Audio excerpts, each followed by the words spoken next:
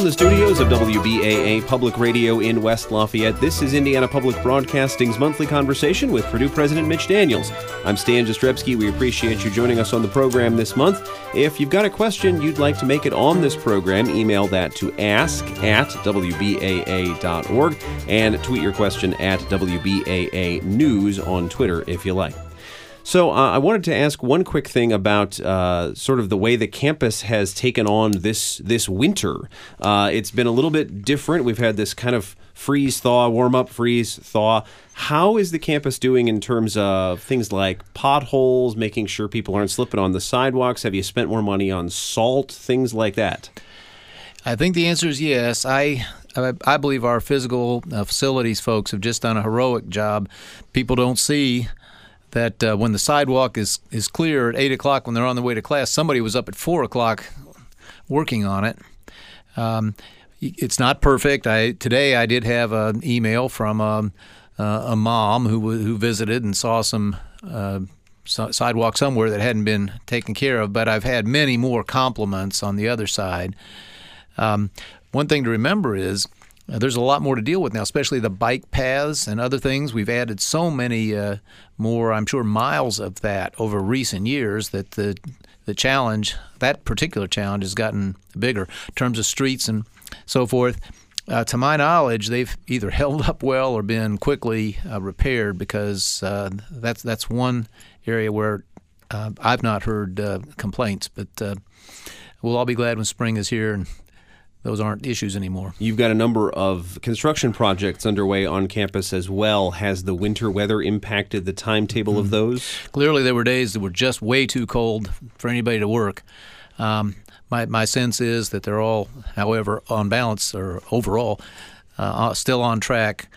Another reason to praise our facilities folks is that every single project, I can't think of a single exception, during my time here, they have delivered on or ahead of schedule and at or under budget.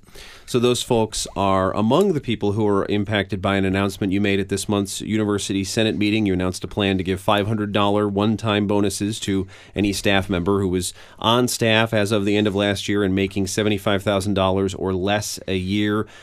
We've been talking to people around campus about their thoughts on that, and some have asked a question that I wanted to put to you. They wanted to know why that money was put into this bonus pool rather than into a raise pool. So, in other words, why a one-time bonus versus a structural increase? Well, we are making a raise pool, which, again, we know is competitive with what other universities are doing.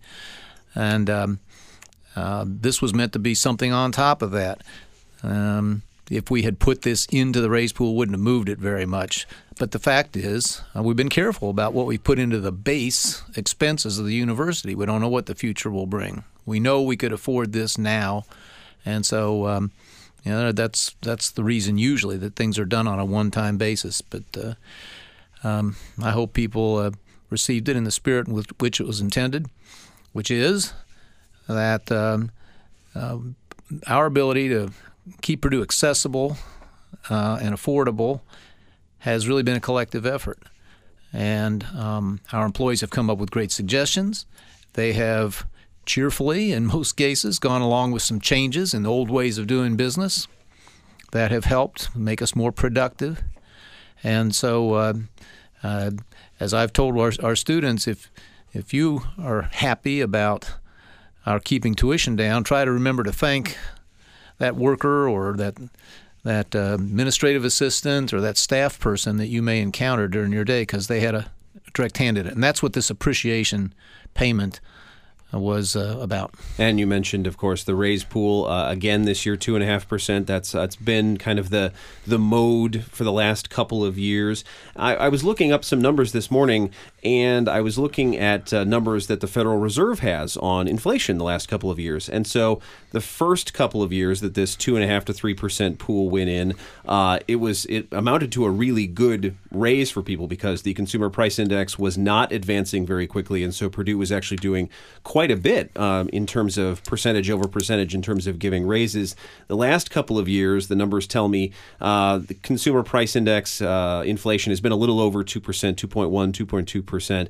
And so now that gap has closed a little bit for Purdue is giving 2.5%. And we should say, and we'll get more into this in a second, it's not 2.5% for all employees. It's different all over the place.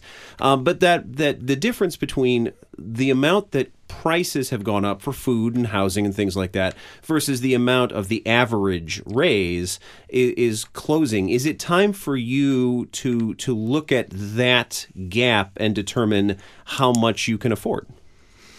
Well, we take it year by year. Thank you for pointing out these have been above inflationary levels, and that's one thing we look at. We also look at what the competition is doing, and we're right in the mix with them. In fact, more than many schools have been able to afford. There are years in not too distant past here where there were zero raises here at Purdue. That is true. It was before I got here, but I looked back, and so we'd like not to get back that. That's another reason to be careful what you build into the base. But we watched the competition. I pointed out to the University Senate in making this announcement yesterday, just looking at faculty now.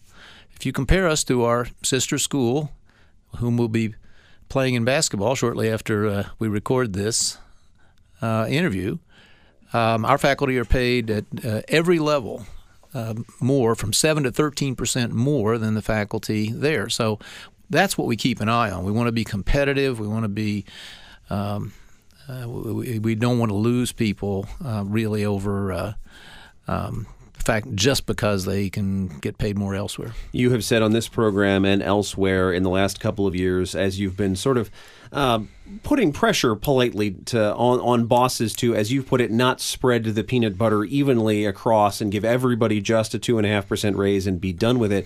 Do you have any numbers from the last couple of years about how many people are getting the average, how many people are getting over, how many people are getting under? Great question. I was asking that very same question the other day, and they're gathering now. So I don't know exactly how what the curve looks like. And it's important to look at it from place to place, because some folks are, in my opinion, more fair about this.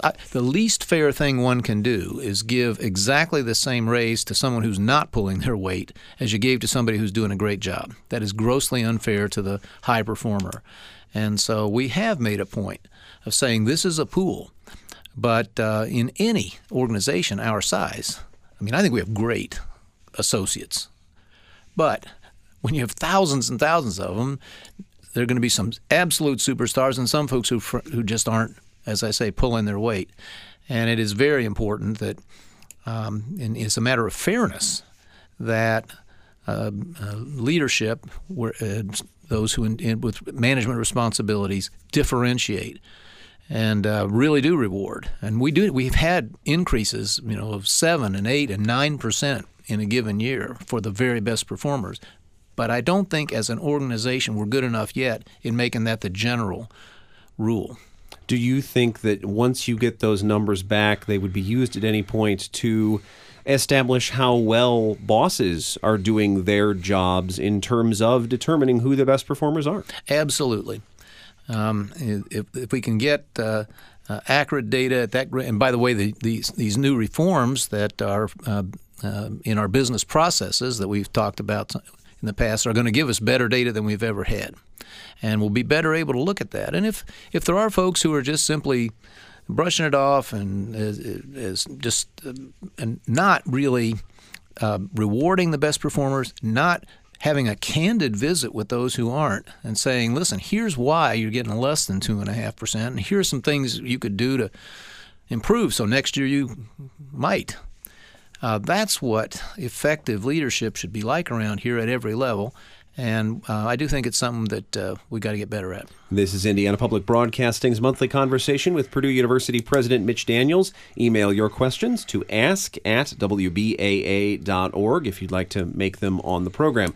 We did actually get a question that I wanted to put to you from somebody. Howard Schultz, the former Starbucks CEO, was here on campus a couple weeks ago as one of the opening events of his tour as he decides whether he wants to run for president in 2020. We had a listener email us, and she was displeased that the main room in which he was speaking was not open to the public. There was a room where you could watch what was going on closed-circuit TV, but she wanted to be a little bit closer, maybe have a chance to walk up to the potential candidate. But more so, she wanted to know whether Purdue would make it a point as potentially more people who are thinking of running for president or have announced come to campus in the next 18 months, which seems likely if 2016 and what happened then is any indication.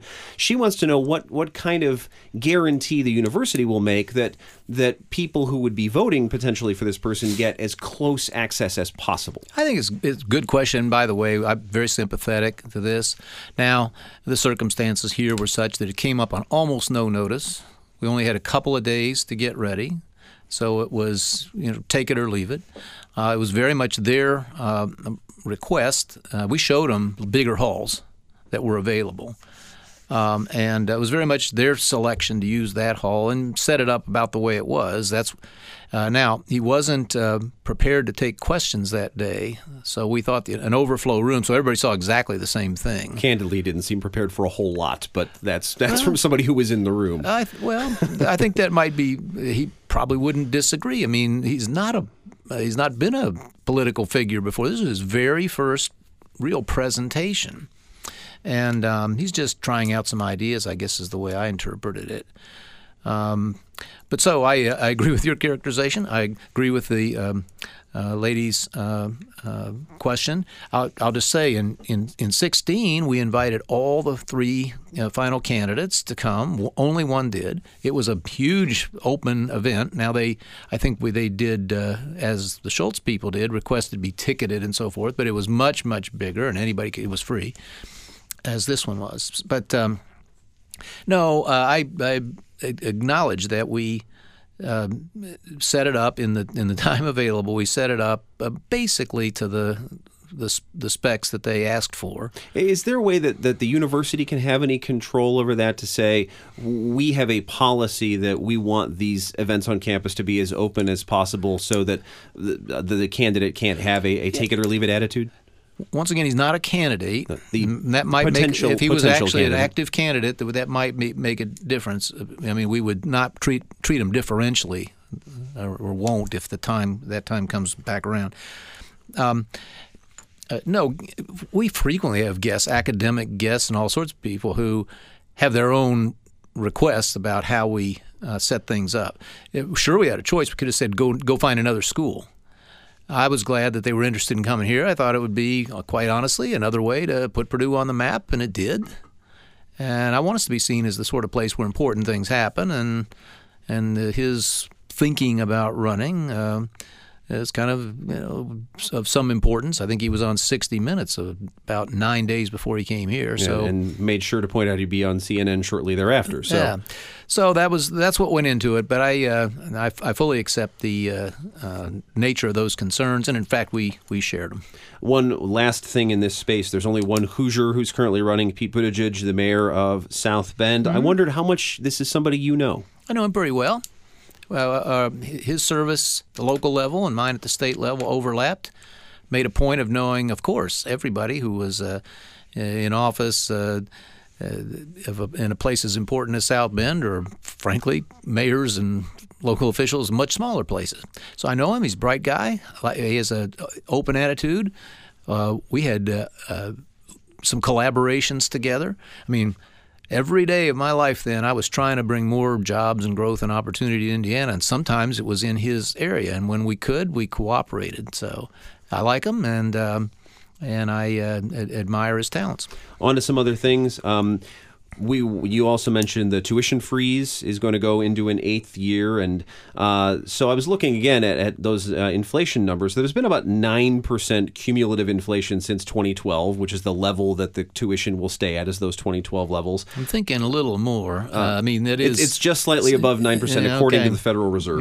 Yeah. So the $10,000 base cost for tuition, if you'd indexed it to inflation, would be about $10,900, give or take now. And my point is that the longer the the tuition freeze goes, and you've been very open about saying it can't go forever, it seems to me, and tell me if this is an incorrect characterization, it seems to me the longer it goes in some ways, the more the resulting increase on the back end is going to hurt, because you will have had the costs of almost everything go up more and more years, and there's going to have to be some market correction, for lack of a better way to put it. And is it correct to think that it might hurt more if it goes 8, 10, 12 years? Well, you've asked me this before, and I still don't get it. I mean, the only way that would be the case is if the university decided that, having foregone increases for quite a while, we had to have a massive catch-up. You know, your colleagues at the local newspaper catalog today, I frankly had forgotten. I hadn't looked in a while. The level of increases in the years leading up to our string of zeros. And it was 9 and 10% in a single year. Sure, no, that's once or twice, that is and true. 5%, 6%, year on year on year. And so people will no doubt remember that it got to the point where Luke Kenley in the state Senate said to Purdue and to IU, look, there are tens of millions of dollars of projects that we're going to withhold from you if you don't get under this 4 and 5% you've been doing every single year. So what I would not expect, what I think you should expect, is that we'll go 8 years or without an increase, and then suddenly a whopping big one. That's not our policy. You know, we're trying to watch carefully year by year. You know the terms. We've got to more than break even. We're not dipping into any reserve to do this. The reserves have actually grown some over the course of time.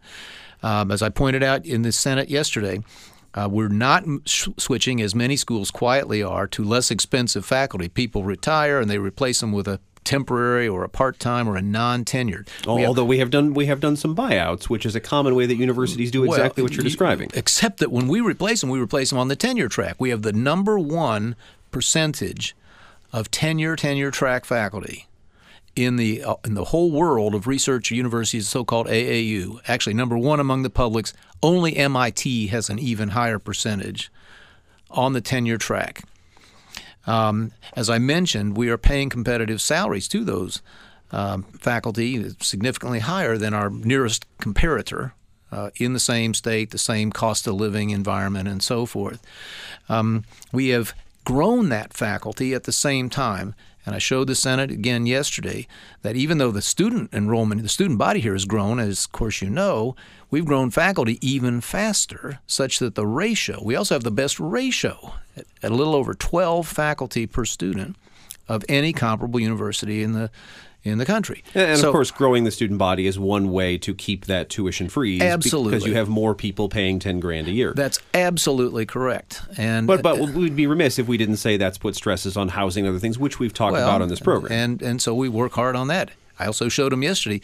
6 years ago, we had the most expensive room and board in the Big Ten. Now we have the 14th out of 50. That is the most expensive. Now we have the either first or second least expensive.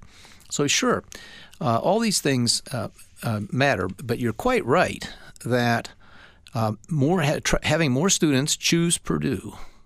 And by the way, I'll tell you quite openly, one reason to make this news known now is that now is the season when students are deciding which school to go to. Do you think it's going to happen again this fall?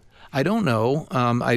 All I know is I want those families to understand that our commitment remains. It's going to extend that one more year and might help break a tie here somewhere where somebody's between us and another great school. So let me play devil's advocate to myself here. Have you thought about whenever the time comes to say, all right, we just have to increase tuition again. Have you ever thought about or talked about what some places do, which is you index it to the inflation rate so that you can say to people, look, we're never going to charge you more than what cost of living is going up. Otherwise, we're not gouging you. And it gives you a way to have a numerical basis for saying, look, we set it at this rate for a reason. We're not gouging you. We're still trying to be competitive, and we're still trying to be economical for your dollar. Is that a metric that's ever come up?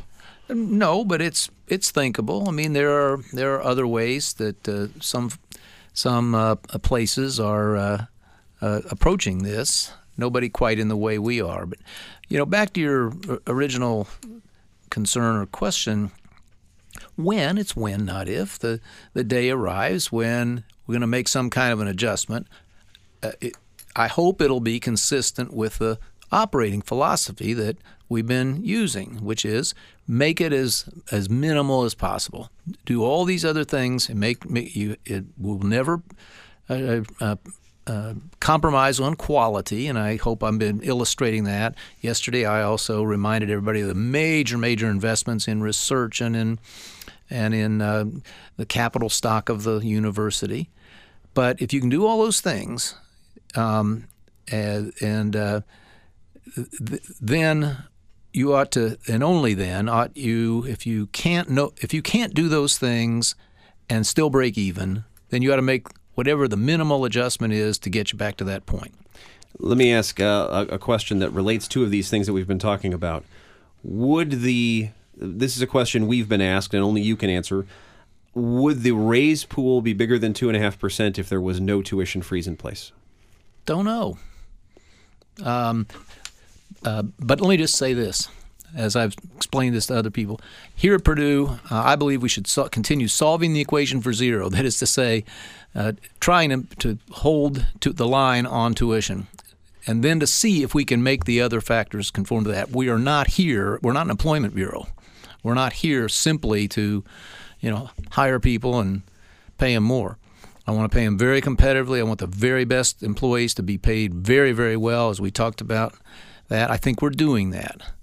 But if you're asking me what our number one priority is, I'm going to tell you it's the being an accessible school that students can afford to come to, whether they come from even from modest circumstances. And I think that we've made a lot of headway on that.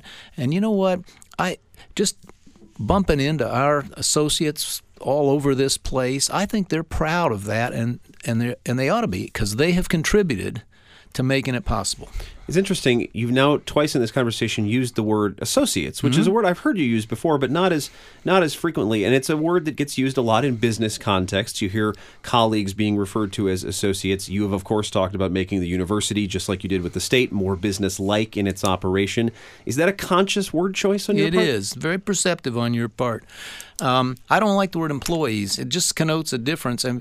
It just, I think, connotes a difference in level, or I much prefer the notion that we're in this together. We each have our own roles. So I think associates is a well-chosen word. We could say colleagues, but that's in common use among the faculty in discussing them and talking about themselves, and so that's their word. Talking about other faculty members. Yeah, and it would be confusing to use that.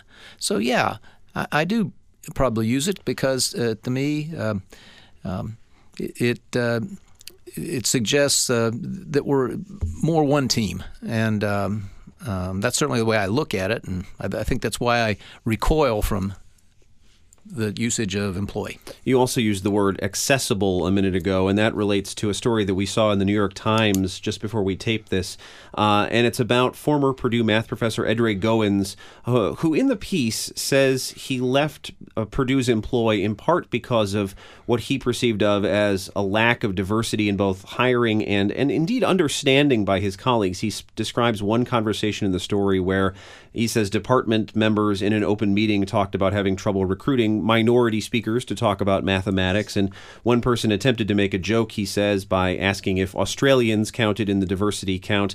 What do you think? I don't know if this was a story you've seen. What do you think it says about Purdue's culture of trying to foster those sorts of conversations? Nothing.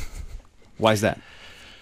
Well, I don't know anything about this but what I read. I'm sorry to say I didn't get to know Professor Goins during his time here. So I just read the article as you did. He didn't say he left because of a lack of diversity. He said he didn't feel respected, and only he can judge that. He said he felt isolated and alone. Well, yes, he's one of 12 African-American math professors, this comes out of the article, in the whole country. They said in the top 50 most highly regarded math departments, of which they said Purdue was one. 2,000. 12 out of 2,000. Right. So, which might speak to, which would seem to potentially one way to read that is it speaks to a bigger problem of hiring. Of course, everybody. We've been worrying about it and working on it here. It's one of the top assignments for our diversity program here. Is that somehow we have to out-recruit in certain areas, in certain disciplines. Basically, the STEM disciplines. There's an ocean of evidence on this. They're just not there. Every year, the number of nuclear engineers, African-American nuclear engineers, I know last year was in the country, PhDs, was one. Now, I don't know where that person is, but everybody wanted to hire her or him. And so it's just a sad reality. And so he didn't have a Purdue problem. He had an everywhere problem that anywhere he went, regrettably, he would be an unusual or even an isolated case. I can't speak to why he didn't feel respected here. He was given tenure as a full professor. That's the ultimate expression of respect. It is very hard to become a full professor at Purdue University. And someone who did that should have felt so proud and so affirmed. I hope he did. I hope that whatever that sentence meant, it referred to something else. But I'm sorry that he's not here because, again, it is people like him who are good enough to come and teach at Purdue, let alone achieve full professor status, are diamonds. I mean, they're precious, and we work so hard to recruit them or occasionally to grow our own. And so I'm really sorry, again, knowing no more than was in the article. But I think you're absolutely right. He's emblematic of a very pervasive national problem that we struggle with, and so does every other university. This story comes out within the same week or two that Purdue announced it was recreating the position of Director of Diversity. It was a position that was taken over underneath I believe, the provost a couple of years ago. Why the decision to separate it back out into its own job? The last provost said, let me take it on. He was very enthusiastic, and as the current provost is, but our provost has got a huge portfolio. And so having that office report to him without somebody to manage it and run it for him, he came and said he'd like to go to that model, and I supported it. And so what do you need that person to do, even absent the story about Professor Goins, what do you need that person to do to solve some of these problems that have been mentioned multiple times? Anybody working on that issue or in some capacity related to it in this university has had two assignments, as far as I'm concerned, for a long time. Student success and recruitment. Recruitment meaning student recruitment and faculty recruitment we just talked about. And so we worked very hard on that. We've started high schools. The second one, as you know, opening this fall, expressly to try to generate a bigger pipeline of low-income and especially minority students. We're doing everything we know how, and the folks working in that area, and we're excited about having John Gates come, he embraces those two goals. We want to get students here and faculty here, and when the students get here, we're going to do everything we can to help them succeed and graduate. All right, well, that's the time we got. Thanks, as always, for your time, and we'll do it again next month. See you then. Thanks to all of you who have also listened to this show on your Indiana Public Radio station. Find these shows archived at WBAA.org. If ever you have a question you'd like to put to Purdue President Mitch Daniels, email that to ask@WBAA.org, and we'll be happy to have it on the show. I'm Stan Jastrzebski. Enjoy the rest of your day. Support for the monthly conversation with Mitch Daniels comes from Purdue University Press, publishing global scholarship and popular regional work since 1960. Today in print, ebook, and open access formats. More information at thepress.purdue.edu.